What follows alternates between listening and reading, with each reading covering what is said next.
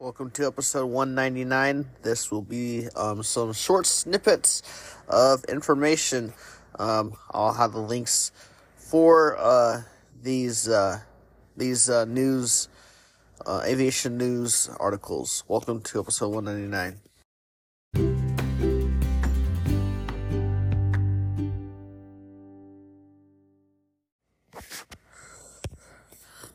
So, just the other day, there was a locked door which forced Southwest Airlines pilots to crawl through the flight deck window. It seems like they should be able to get out. I'm gonna have to look into this article later on. Anyways, they had the escape via the window in the cockpit. And Qantas CEO hints at Airbus A380 retirement within 10 years. Iceland's play announces record 1 month passenger figure and a daily Amsterdam flight.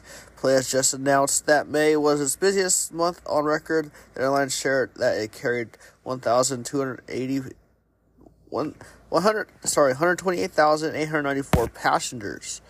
Air France chooses Stila something aerospace for new business class seat. Air France has unveiled its exclusive new long-haul business class seat in partnership with French firm Stila Aerospace. An Air Tahiti Nui hosts historic onboard vow renewal ceremony for a California couple. A Boeing 77 Dreamliner was the location on a historic vow renewal over the weekend. That is so cool.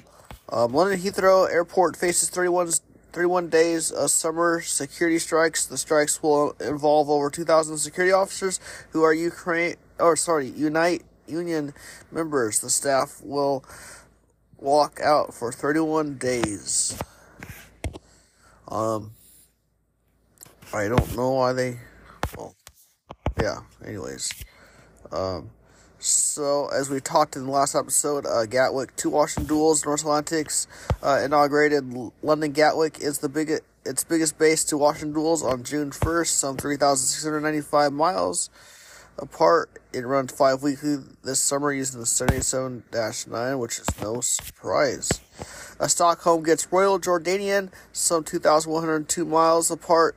Amman and Stockholm Arlanda are linked again. It is thanks to Royal Jordanian, which inaugurated a twice-weekly service on May 29th. It was last served by the now defunct Royal Falcon, mainly using the 737-400s.